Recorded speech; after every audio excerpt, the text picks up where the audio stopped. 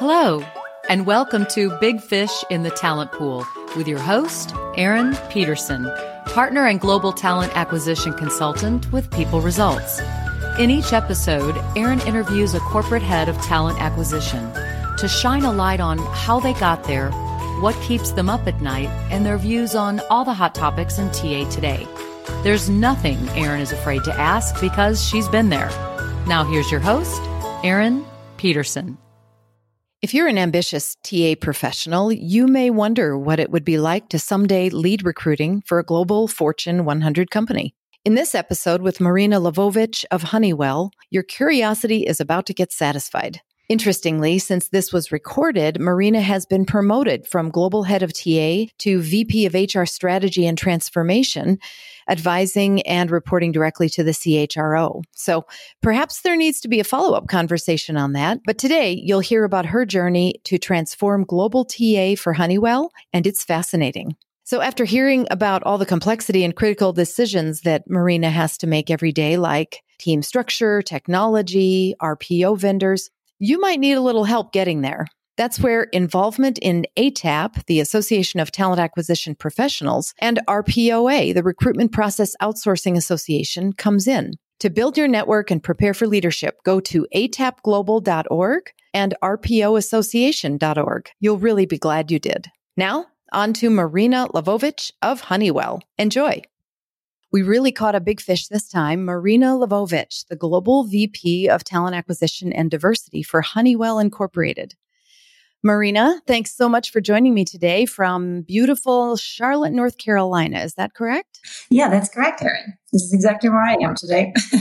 All right. And in the middle of COVID-19, we're all spending more time in our home locations. So we can, I think, talk a little bit about that. I'm really just excited for our discussion today so that my listeners can hear from a leader who is managing TA at the scale of Honeywell, obviously a Fortune 100 global company with 115,000 employees, I think, and about 25,000 hires annually, at least in normal years. It's that many hires. So interested to hear how that's changed as well. And except for a small number of hires in Latin America, you manage a fully outsourced solution. Is that right? Yeah, it's fully outsourced, although in a recent year, we made some decisions to bring in-house the jobs, which are very core and significant and senior, because we were relying heavily on our vendors for executive type positions recruitment as well. And because it's so important to us, and we've noticed that we have to make some changes to enable a faster process and it's our core. So we focus on this mainly ourselves right now on executive search. Give us a brief history of your career, which I think started in Minsk, Belarus. Yeah. I have to use all my diction to be able to say that clearly. Minsk, Belarus. And that was many years ago. And so this is where I was born and it was where I grew up and went to school, for those, who may not necessarily orient themselves very well in Eastern Europe. So this is right on the tip of Russia, lying to the west, and a small country in between Poland and Russia. And I was born there and I grew up there and I went to school there. As a kid, I traveled a lot with my parents, who were coaches, and brought teams to all sorts of championships, nationally, internationally. And so I lived in a suitcase for, as I was growing up as a child, when I was approaching the end of my high school. So I thought that I liked to study foreign languages, and I had a dream to become an interpreter because I wanted to be comfortable communicating with people as I go different places. And back then, in where I lived, people didn't really speak foreign languages at all. Not a lot. So that was an interesting gig that I was thinking about. So I got in a university and started studying foreign languages. And then I realized halfway through that I want something more. So I did my business degree as soon as I finished my school. And in the interim, I was taking all sorts of jobs, to translate and interpret for businessmen, for government, worked for the American Business Center. And I ended up being hired by McDonald's, who was entering the market. And that was the times when they expanded their business in Eastern Europe. I ended up in HR. And this is how my HR career began. Several years. They had very ambitious, big plans. And it was a little bit of a wild west because the 90s in that part of the world were very exciting. Everything was changing. A lot of foreign investment flocked in the markets, and we had great jobs and interesting, opportunities. I worked for them for a couple of years in Belarus, and then they asked me to move to the Ukraine, which happened to be a more challenging and bigger market. And so I led the HR function there. And then we ended up moving to Canada with my husband, who worked for Ford Motor Company, and we moved to Toronto and lived in Canada for 10 years. And this is where I started working for Honeywell. Honeywell relocated me to New Jersey. This is where our headquarters was. And just last year, we moved to Charlotte. We moved our headquarters from New Jersey to North Carolina.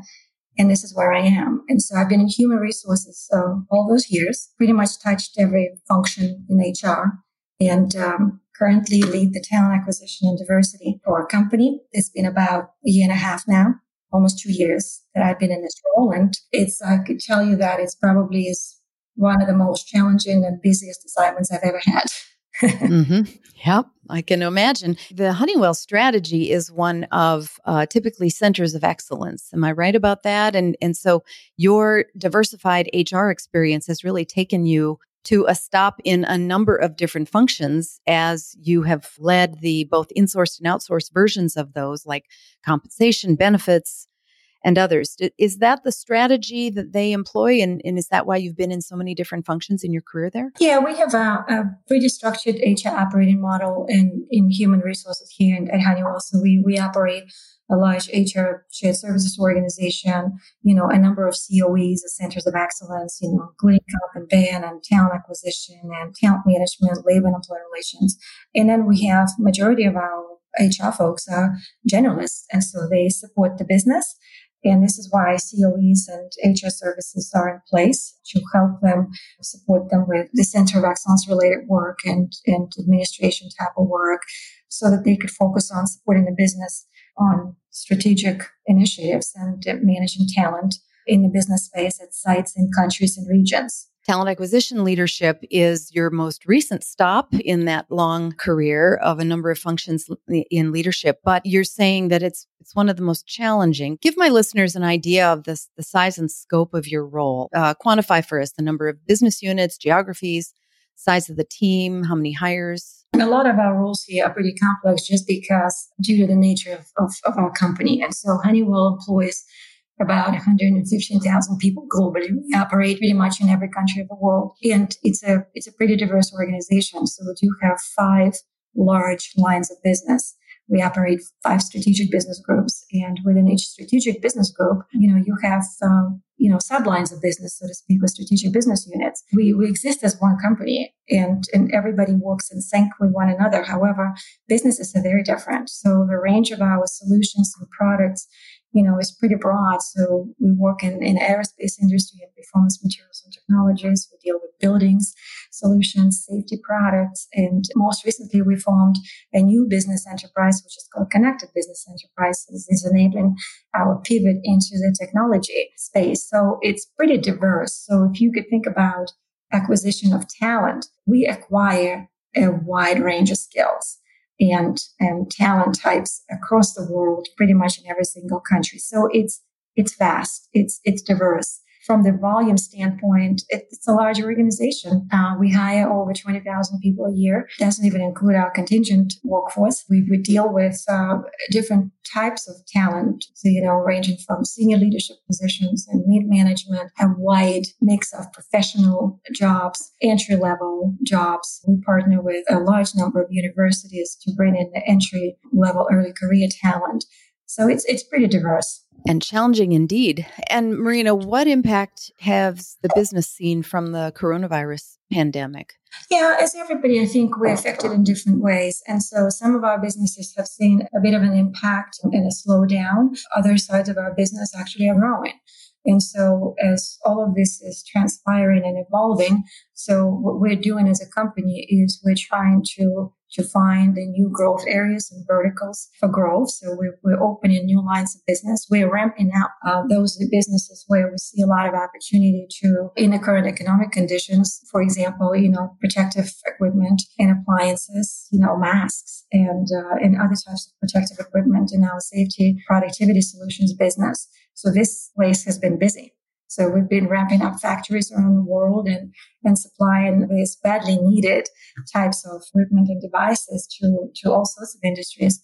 We see, opportunities in facility management, building space, building solutions, healthcare verticals, businesses such as, aerospace related or oil and gas related. They see some slowdown, although they're trying to also creatively address the opportunity they have. So everybody is affected slightly differently. But as a company, we're trying to pull it all together and just continue on the course of growth and figuring out the new opportunities and pivoting into those places. Yeah.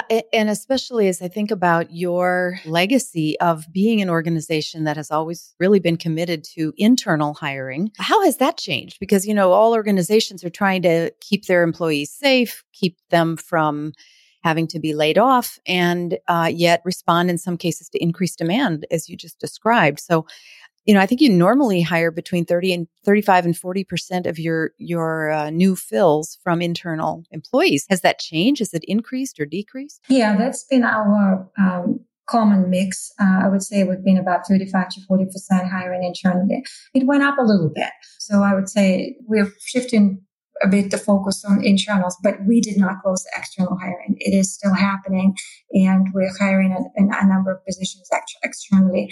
Obviously, in places where we have to rapidly ramp up and we're local, external hiring is prevalent. However, we do maximize the internal hiring process right now for all of the open positions as much as possible, especially if we need to redeploy some of our employees, from places which do not require as many. And so we're trying to shift them as a priority to places where, the jobs are critical and urgent. Outsourcing is a topic on most of my podcasts. I have a number of listeners who are leaders who have thought of outsourcing or are considering it, and they always want honest advice from people who've already worked through those kinds of decisions. So the decision to outsource a good portion of the hiring at Honeywell was, I think, made some years ago, and you inherited those vendor relationships. Is that correct? Yeah, that's correct.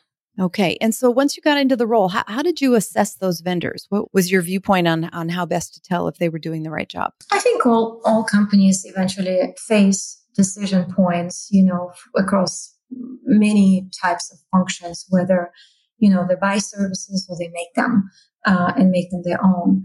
And so insourcing, outsourcing it's just a consideration that you always have to make, when you run any type of service. And I guess you look at all pros and cons and where you can get the best value, the best cost, and what makes sense for different, I guess, business scenarios and situations. Obviously, you want to evaluate the current state. What we found is in some places, it was working okay. In some places, it wasn't. So it almost turned a little bit into a bit of a transactional service. And recruitment is meant to be very engaged. It's important for the business, right? Because talent capital is the enabler for your business growth. And I firmly believe that the moment in time when you make a hiring decision is extremely pivotal. It guarantees a lot of the future success, or determines a lot of future success if you make the right hiring decision.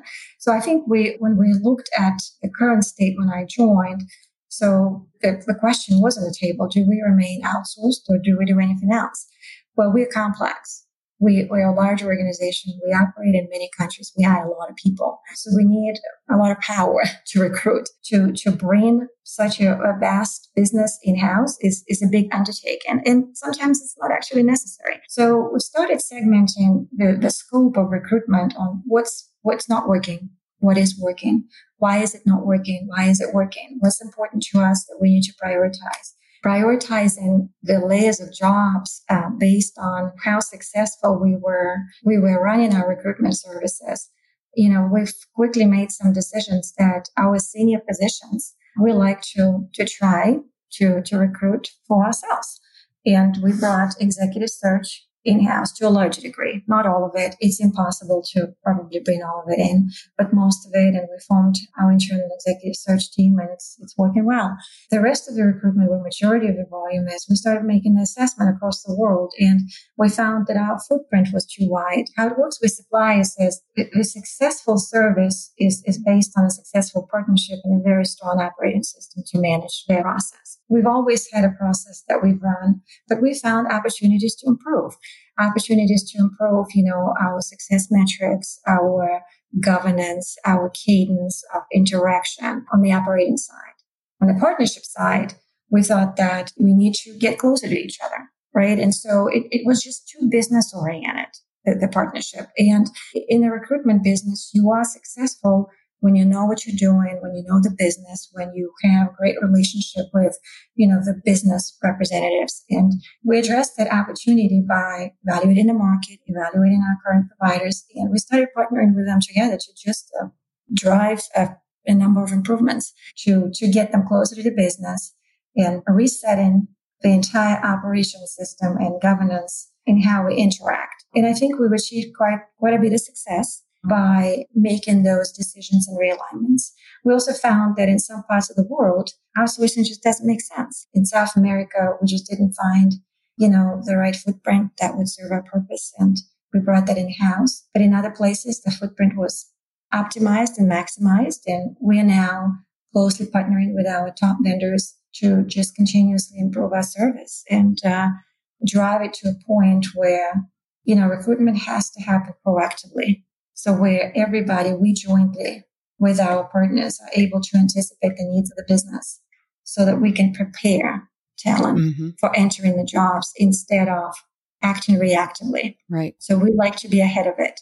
And it's a huge undertaking. We're not through the woods yet, but we're working on it. I think what you're describing too is something that I hear from a lot of talent acquisition leaders, and that is the decision to outsource means that I, as a leader, need to manage it closely so that it doesn't devolve into a we versus they. And that close association is, I think, what you're going for. How have you organized your internal team to manage that? How should we think about those relationships, both in country and at a corporate level? So the internal team is organized in a way where you need to have a close interaction with the business, so that there's an appropriate and effective, alignment and interface with the business environment, just so that we understand everything what has to happen and is happening in the business as far as business development and business needs. And then on the flip side, we formed the delivery of talent acquisition, i.e. people who are staying close to the actual operation of recruitment. And so by having those two groups partnering together, so we're trying to strike that balance where we have visibility into the business space, where we could focus on initiatives, internal talent mobility, visibility to anything which is coming down the pike, which is new, and you need to strategize with the business to determine the right approach. And we could sit at the table and have collaborate with the business for the right decisions, where and how to recruit. And then, and these people are not distracted from those activities. Whereas on the flip side, the delivery people, they are responsible for close partnership with suppliers, making sure we're staying on SLAs. We're running the marketing campaigns. We're sourcing talent proactively. We're building the pools. We have technologies in place which are functioning properly. We have continuous improvement happening every day. So these two groups operate together. And so they are across the world everywhere. So they're structured by region. And at the same time, the business partners they sit in the business. And so all of that is synced up through our operating system. We meet consistently, continuously, all the time, and have line of sight to both areas. Okay, interesting. So it sounds like a matrix. So if I'm one of your, for example, business unit talent acquisition leaders, but I have needs for leaders in a bunch of different countries, am I interfacing with multiple RPOs to get that recruiting done for the business unit that I oversee? We are not with one RPO. We have multiple RPOs, you're right. And we've made that assessment based on a number of, assumptions and facts, because we wanted to get to the best value we could possibly get to And because recruitment is so geographically driven, so you want to make sure you get the best offering that would allow you to the talent, which is the best in a particular space. We hire predominantly local people. And so, yes, we do have a number of RPUs in geographies. We have 5 globally. However, you being a business partner and sitting, let's say, in the United States and being aligned to a business unit, you don't necessarily need to interact with an RPO in Asia. If you're recruiting in Asia, you do have a representative who is your business partner in talent acquisition in Asia.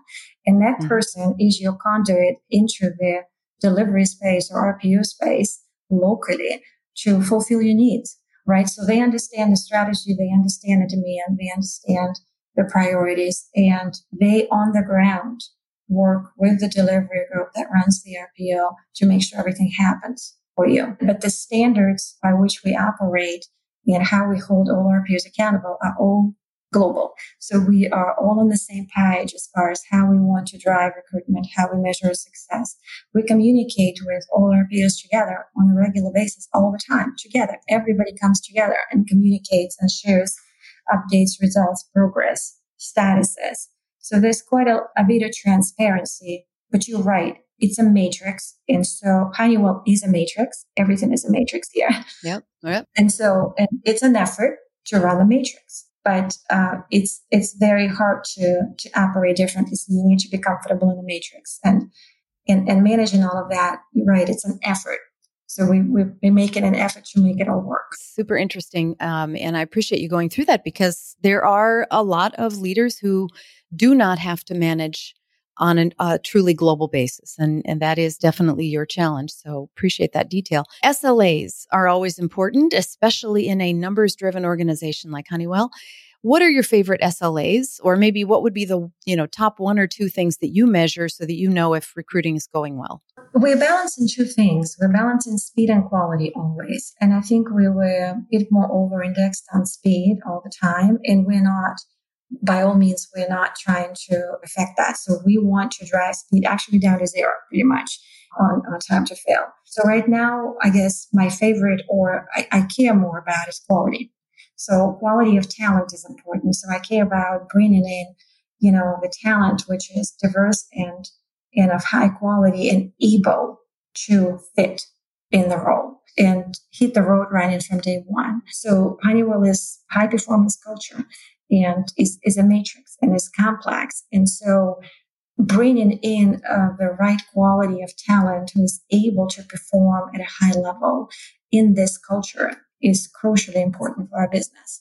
So that's why we are now focused on any performance indicator that could lead us to better quality of talent. And how do you measure that? Do you rely on your RPOs to measure it for you, or is that an internal measurement?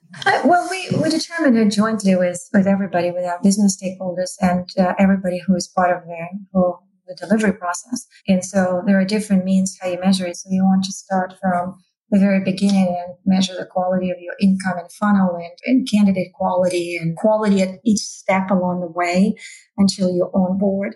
And then once you bring the talent in, their performance and their longevity and, will determine the success rate and the achievements, right? So we're looking at new hire attrition and performance of the income and talent and then further data analytics that tells us the story of how people perform. We need to do that better and better, right? So this is something which is evolving for us. So we're spending more time on this type of analysis so that we can get more insights into what drives good performance and adjustment in the organizational culture so that we can learn from this and apply this in our selection process and hiring process to continue bringing in better talent. Well, it's certainly the holy grail for most HR executives to figure out the right combo of qualitative and quantitative measures, right? To get to that quality metric. If you're a regular listener, you know that I often ask my guests about what they're loving in TA technology these days.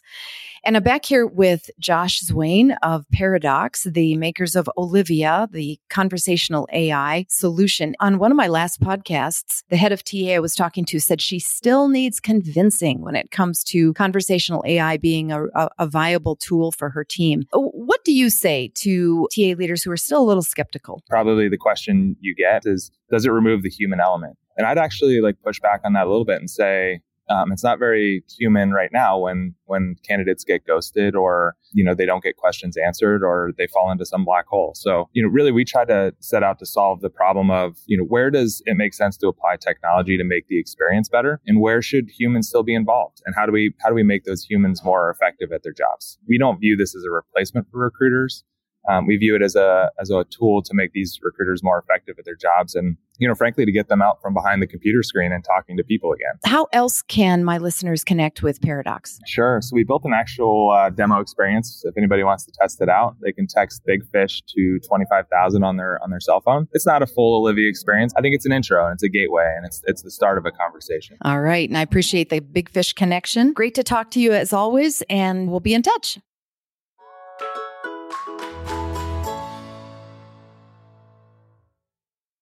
So, Marina, candidate experience is a huge topic, and a number of teams seem to be using COVID-19 as a time to improve it through technology or even just training their recruiters.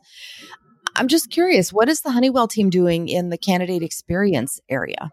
Well, for us, the candidate experience started with, when we had to focus last year on trying to better articulate ourselves. Because what we found is that people just didn't know much about us as a company. And so because we do so many things and we're not necessarily, front and center with the, usual customer out there. So we're more B2B type of organization. And so there was not enough information. So last year we focused entirely on brand to tell the story. So the brand was formed and now we have many stories that we're able to tell. So we've incorporated that in our hiring process. We're not done, obviously, because that was built at a certain level. And we're seeing that many and many more employees in our organization are engaging in communicate that story so that we could just represent ourselves. And I think this is where that candidate experience starts, because you want to associate yourself with something, to belong there and to be part of the culture.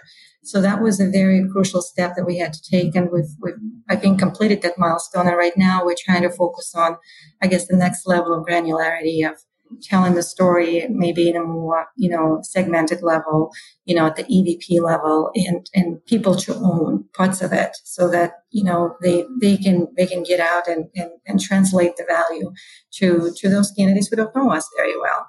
Right now, I guess we are very focused on virtual interaction. As you know, everything is virtual. And so we don't have a lot of physical interaction. So we're just trying to make sure that, we will leverage the tools and I guess the right communication means so that, we're able to interact with candidates effectively virtually. And as we've seen recently, it's working. It's just a different shift. It's a shift in I guess from the physical space where people are used to physical interviewing here. And so we've seen a lot of candidates face to face. And I guess it's always hard to drive change management, no matter what you do. We needed to switch more to virtual. And I think this environment just created that default option. So you're trying now to, make that work as well as possible. So we're utilizing, obviously, the tools technology. We're piloting more digital interviewing tools, more videos. And that is bringing good benefits because it's saving everybody time. It creates a lot of flexibility. And it also allows you to structure your messages and intensify your story that you're able to communicate virtually. We've had a lot of success with virtual communication and engagement with candidates for our intern onboarding process. So we did maintain all our intern arrangements for this cycle in the summer, despite these conditions. And when we were bringing them in, it was hard because they were intern students who you want to work closely with and pay attention and stay close, and you're virtual. So we've deployed, just an extra level of tools to orient them, to help them integrate and communicate with them as frequently as possible, through the virtual devices. We're piloting a couple of digital interviewing tools right now. I guess not only with the purpose of easing up the candidate experience, or interaction rather, but more so also to structure information that we receive through the interaction, and it just a bit more consistent and structured and helpful, in decision making. So this is where we are with the candidate experience. Okay, interesting. And it is interesting that this is kind of moving Honeywell into that direction. It sounds like you're trying to realize the benefits of video interviewing as well as just kind of, the impetus to get it done and to get it implemented. What's your sense of who's adapting best to the all virtual experience? Is it candidates or is it hiring managers? Or are they both, sort of quasi having struggles with it or giving you feedback one way or the other? I think everybody probably is equally adapting to it, and it probably is a bit personal to some degree. I think this condition just created the environment of just getting used to it and just get over it. And basically taking away all the objections that people have talked about for years. For leaders, maybe it's a bit harder to, just because they need to stay together and close to their people and including candidates and encourage engagement.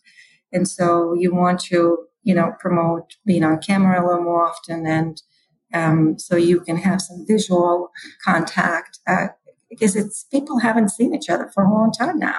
Maybe the burden is a bit more on the leadership and managers. Although on the other hand, I see that in the selection interviewing process, that creates a lot of efficiency for them because they do less planning. They spend less time because they just really cut this whole time on, logistics of, physical presence and maybe even traveling somewhere. For candidates, for sure, they don't need to travel. What a concept. Efficiency. Awesome. And to be honest, I don't really see the difference because video is extremely effective. It's just that maybe some people are just not used to be on camera a lot. Right.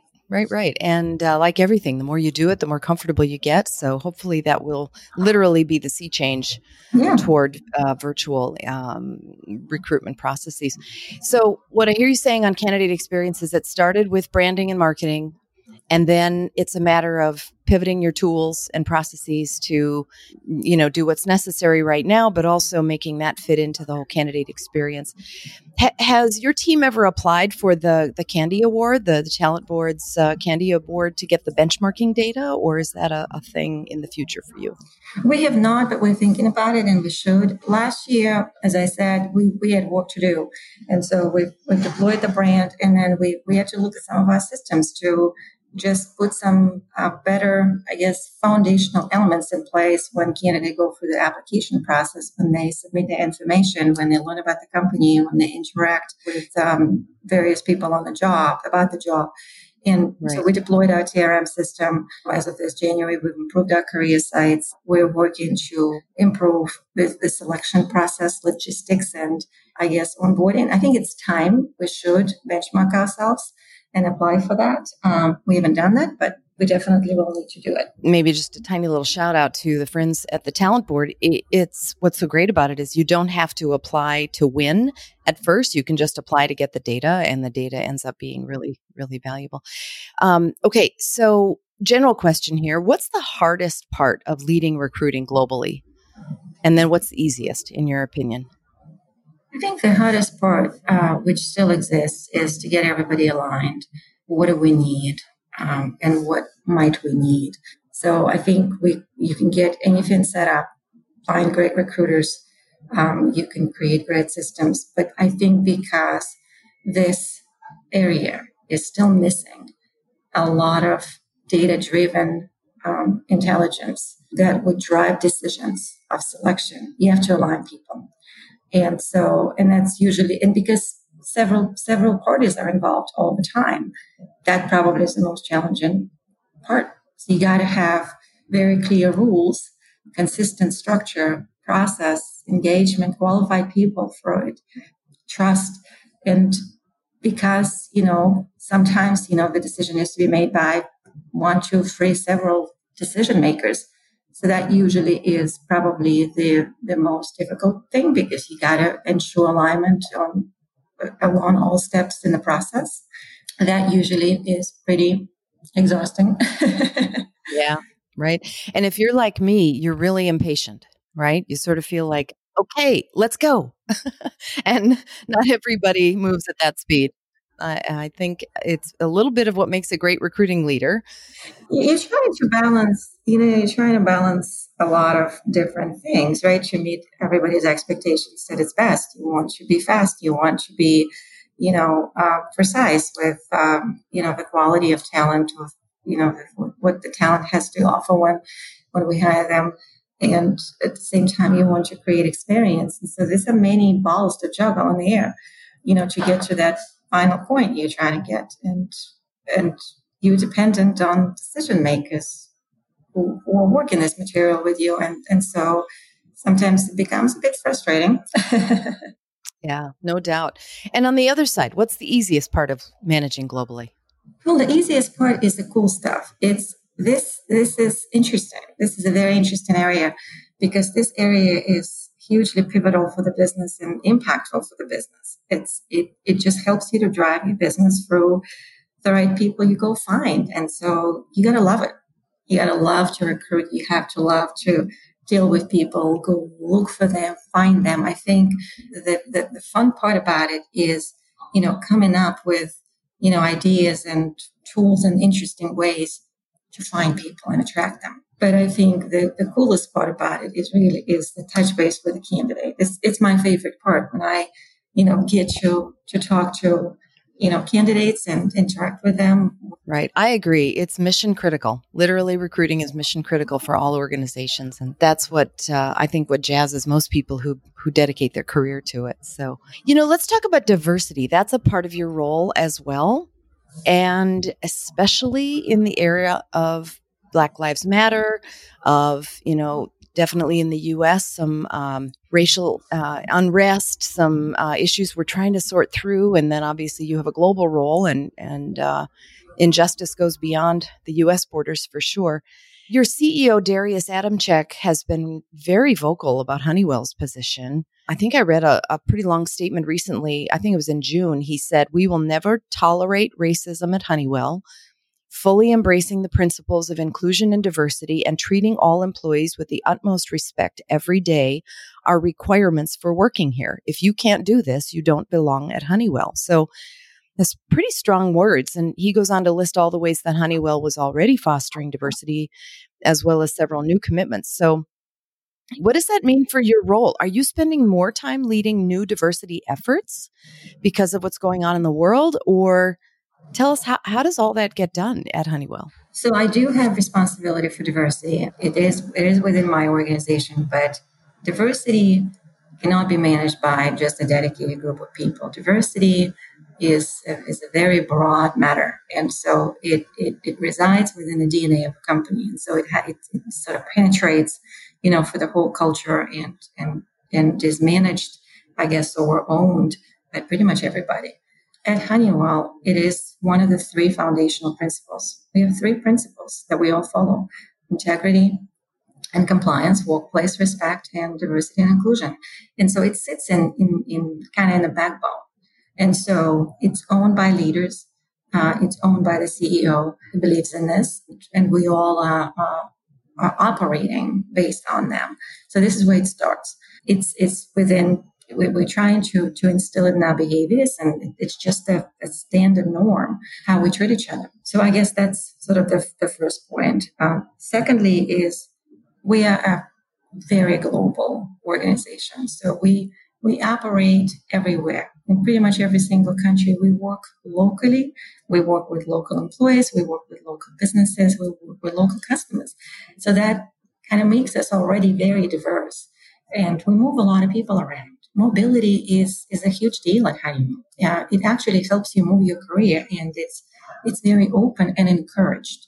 So people are encouraged to move for their careers and new opportunities within the organization because we want to grow our talent. We want to develop our talent and give them challenges and great opportunities to thrive. And so when you start moving this around, move talent around and attract diverse talent all over the world, this is just, the great environment. Just be diverse and feel comfortable as a diverse employee. So I guess this is where we stand. How we're driving it, we still, I guess, want to just continue focusing on it. And we drive across multiple avenues. So we definitely pay a lot of attention to diversity on the acquisition side. It's across the whole range, right? So we incorporate it in our recruitment process. We incorporate it in a way where we recruit, how we source talent. We're trying to bring as much of diversity in the organization as possible, because you just bring different perspectives and different backgrounds, and it helps you just generate different ideas and be successful. And the Honeywell's culture, like I said earlier, is very driven by performance results. So you push yourself every day here to be better every minute, every moment, to drive continuous improvement, to come up with new ideas, to find new opportunities, develop new products. When that happens, it just marries to diversity 100%. Is you through diversity you perform better, you create better ideas, and you collaborate. So this is where it sits. Now, obviously, you have some very tangible tools, across our processes. We manage diversity of slate when we hire. So we want to make sure that every opening, has diversity on slate. And so you have different, candidates. And we measure that. We measure that, and we feel that, if you measure that upstream, if you source diversity, if you monitor diversity of slate, that actually brings you great results at the end. On the talent management side, we pay attention to this in our development programs, in our succession plans, in our nominations for leadership development. We do have, several programs which deal with career advancement for diversity groups, and we're trying to expand that, to bring more diversity groups into, career development portfolio. Community relations is another big pillar. We certainly have, a strategy how we deal with community, but part of that strategy is underrepresented minority groups and STEM education. So those are the two big areas of focus. We operate we try to deepen community relations, places where we have, hubs and partnerships. And another area is obviously communication and branding. So we're watching, we're paying attention to diversity as we interact, with the organization and employees on all matters. So diversity just needs to be incorporated in all of that. What we're focused on immediately right now is we're trying to structure and broaden a bit our employee networks. So they do exist. We have them, but we thought that, there could be some opportunities just to elevate this area a little bit and create a bit more best practice sharing across the board and engagement of employees. As we've noticed with the recent events, we held a number of listening sessions, for example, with our Black employees. One of the messages we heard is that sometimes we don't communicate enough about what we do in the diversity area. And so we're now thinking about how do we engage employees a bit more, not just for, something that we can publish and tell people what we've done, rather engage them and make, the activities that, we're driving a bit more visible. We can collect more ideas and recommendations from our diversity, from diverse employees on what to do, where to go, and add value, etc. So this is where we stand. Okay. So what I'm hearing is the diversity is really embedded in the culture as opposed to being a program or a series of programs. It is, but I think it's both, right? So it is embedded. It has to be, it is part of who we are. On the other hand, we manage a number of programs because we have to.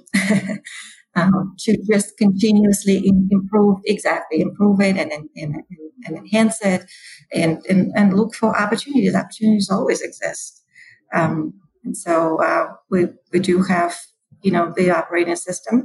Leaders own diversity. We are trying to implement more governance through, like I said, this extra engagement vehicles, right? So employee networks and I&D councils across the company, so that there's just a bit more, structured communication around it. And I love your point about that part of diversity, especially in a truly global organization, is moving people around so that you get people with different backgrounds and ideas who end up being in a city that they didn't grow up in to be able to, help the rest of the culture. I feel like there's so much there. We could have a whole podcast just on that. I wish we had time to dive into it. That is a big topic, that's for sure. Yeah, indeed. And, just also maybe just connect the dots from a talent acquisition leadership perspective. I've talked to a number of leaders who have themselves moved from one city to the other in order to take a new opportunity or to grow their career within their company. And I don't, obviously you've done that a number of times. I have as well. I don't know if that is on the radar of many young leaders today or people who aspire to be a talent acquisition leader in the area of COVID-19. Are we going to end up compromising that? People are going to just stay put in order to stay safe and therefore maybe miss the opportunity to get a different perspective by moving to a new city or being in a completely new country when they're growing their careers? What do you think? I think it'll be interesting to see what will happen. I still think it's temporary. Human beings are curious by nature, right? And so people like to travel and they want to travel, and it's just, I think, part of who we are. And it's not only for business, but for different other purposes. You want to go and explore and see new places. And what it does, it just expands your outlook and creates more growth. Companies would still, maybe the virtual environment will expand for sure in where it makes sense. At the end of the day, you would still, have to interact with customers, run sites, collaborate with teams, and will still have some physical attachment to it. So you would want to be somewhere. I think mobility was still happening because businesses, are clustered in some places, and you want to be close to a group of individuals, who you operate with. Marina, you've achieved a lot in your career. I'm just curious to know, what are you most proud of as an executive, as a woman, where you are today? What are you most proud of? I guess I'm proud of what I've achieved, the people I've worked with and met in my career path. I've been lucky and blessed to have great leaders on my way who put faith in me and gave me the opportunity and gave me a challenge, provided, direction, autonomy along the way. And I guess this is to sum it up. It happens for people, right? So you run into different people on your way and they help you succeed. And then I guess as sort of just to build out, I think I've really been lucky with, the type of work I got involved in and the type of challenge they gave me to solve. And that aligned with my aspirations to go find out and improve and resolve certain things or construct certain things, which I enjoyed dealing with. And I think the opportunity to move around and work in 4 countries with totally different genders and individual, but still, I guess I gravitate towards, areas which require a lot of creativity and improvement and change, where there's something that we need to bring to the next level. I just feel I enjoy working things like that, and I've been lucky to find them. Right. And my sense is that you're very operational as well. So that seems to be a good fit in a culture like Honeywell. No matter what you do, there's always the execution piece, which is attached to it. So you have to get things done. And to me, this is operational. You have to operate things. You have to implement them. So without that, it's great to have ideas and, and visions and strategies, but at the same time, you got to operate things. So yes, I do enjoy that element as well. Okay. So what's next for you? I don't know. I just keep doing what I'm doing. This place I'm in right now is we've started a lot of change and we've started a lot of interesting projects here at Honeywell and in a talent acquisition space. I still think that not necessarily here, but I think this whole talent acquisition space is a bit stuck in the past. And there are so many new things that we can deploy to help, make talent decisions much more intelligently through data, through science, through interpretation, of more data based, analytics, and this is what we're after. So there's plenty to innovate. There's work to do. There's work to do, and being impatient. Even being impatient, I just can't wait to get through all of this, right? So I think we just have a lot of opportunity to innovate, and that's what we're after. But when I think about your current expertise in talent acquisition, and then previously you oversaw compensation, benefits, I mean, you really have an interesting portfolio of functions underneath the HR umbrella that you're becoming an expert in. So I just wonder, are you sort of preparing for a bigger role that oversees all the functions of HR? I don't think I ever think about that. So I think how I think about the career is I certainly sit in HR, and I like how HR at Honeywell is challenged to be a business partner. So we work closely with the business, we support the business, and so we're part of it. So this is a great place to be. So being here and being a business partner, doesn't matter what you do within human resources, as long as, you're working in an area which helps add value to helping the business succeed, grow, transform, pivot, whatever that is. So it's great. And so I guess I think about it through applying myself just in a certain area, which just has that, impactful opportunity to help support the business. What it really doesn't matter for me. I like to do everything as long as it has to do with preparing talent for being successful as an organization. Yeah. And my guess is you crave challenge and impact, and plenty of that at Honeywell, it sounds like. Yes, a lot. So good. I'm just curious, Marina, is there a particularly difficult challenge or maybe even a failure you'd be willing to share? I think future leaders often look at existing leaders and think it's just a straight line upward, and they always were good at what they did. And that what they don't see is that there might have been some bumps along the way. What could you share as an example of what you've learned specifically to help them avoid a pitfall? Yeah, I think there are always, bumps. It's every day is a bump. I don't necessarily think about things as failure. It sort of demotivates you right away. And so you just want to think about it as an opportunity. And so there are tasks and challenges that sometimes are hugely complex. You get a little scared of, how are we going to solve it? It's like a brain bending exercise where sometimes you're unsure where to go. So I think for me, the most difficult moments are when we have a concept and then we're trying to maybe operationalize it or make it happen to make sure that, it hits the mark.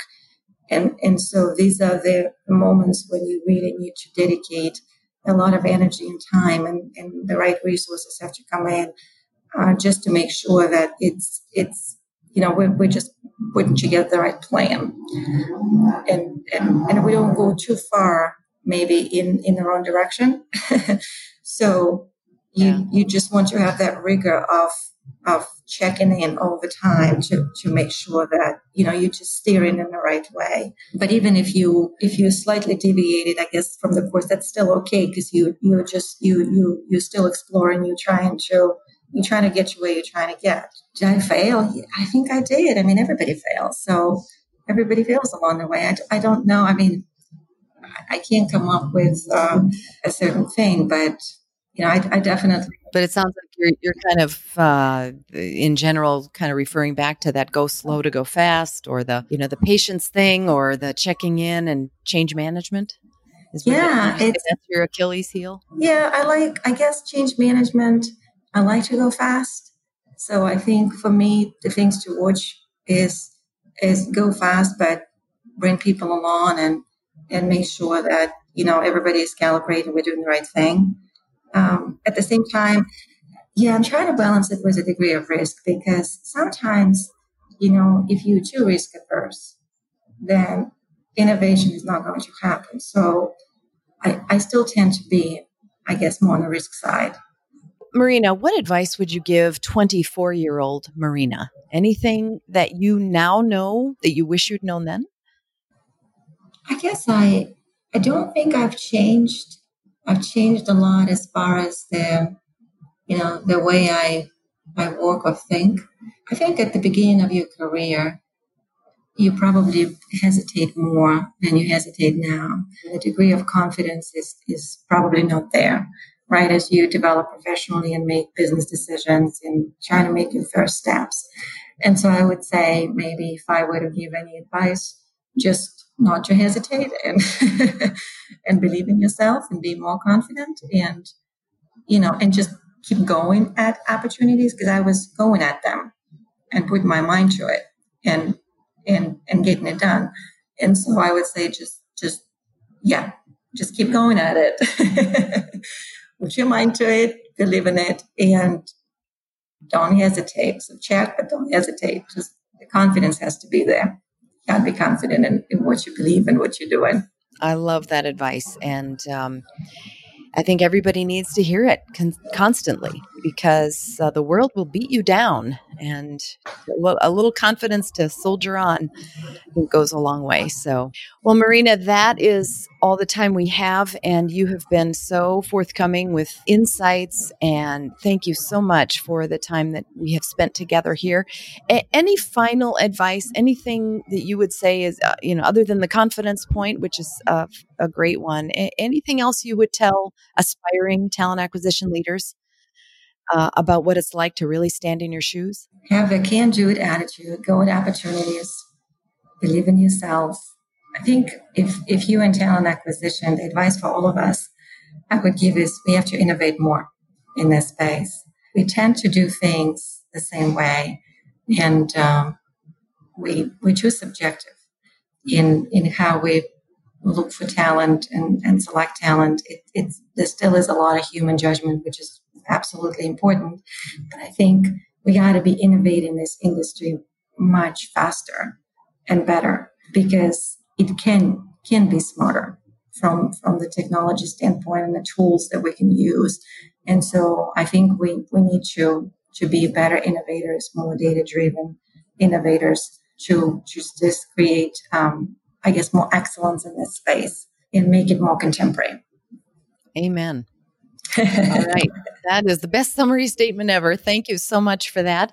And thank you again for your time. All the best to you and to Honeywell as you change all of our lives with technology and process, and do that on a global basis. And again, thanks. Thank you, Erin. We hope you enjoyed this episode of Big Fish in the Talent Pool. This podcast is independently produced in collaboration with ERE.net, and we would love to hear your feedback. You can email Erin directly at epeterson@people-results.com. You can also follow Erin on Twitter at Erin McPeterson, connect with her on LinkedIn, and learn more about her practice at people-results.com.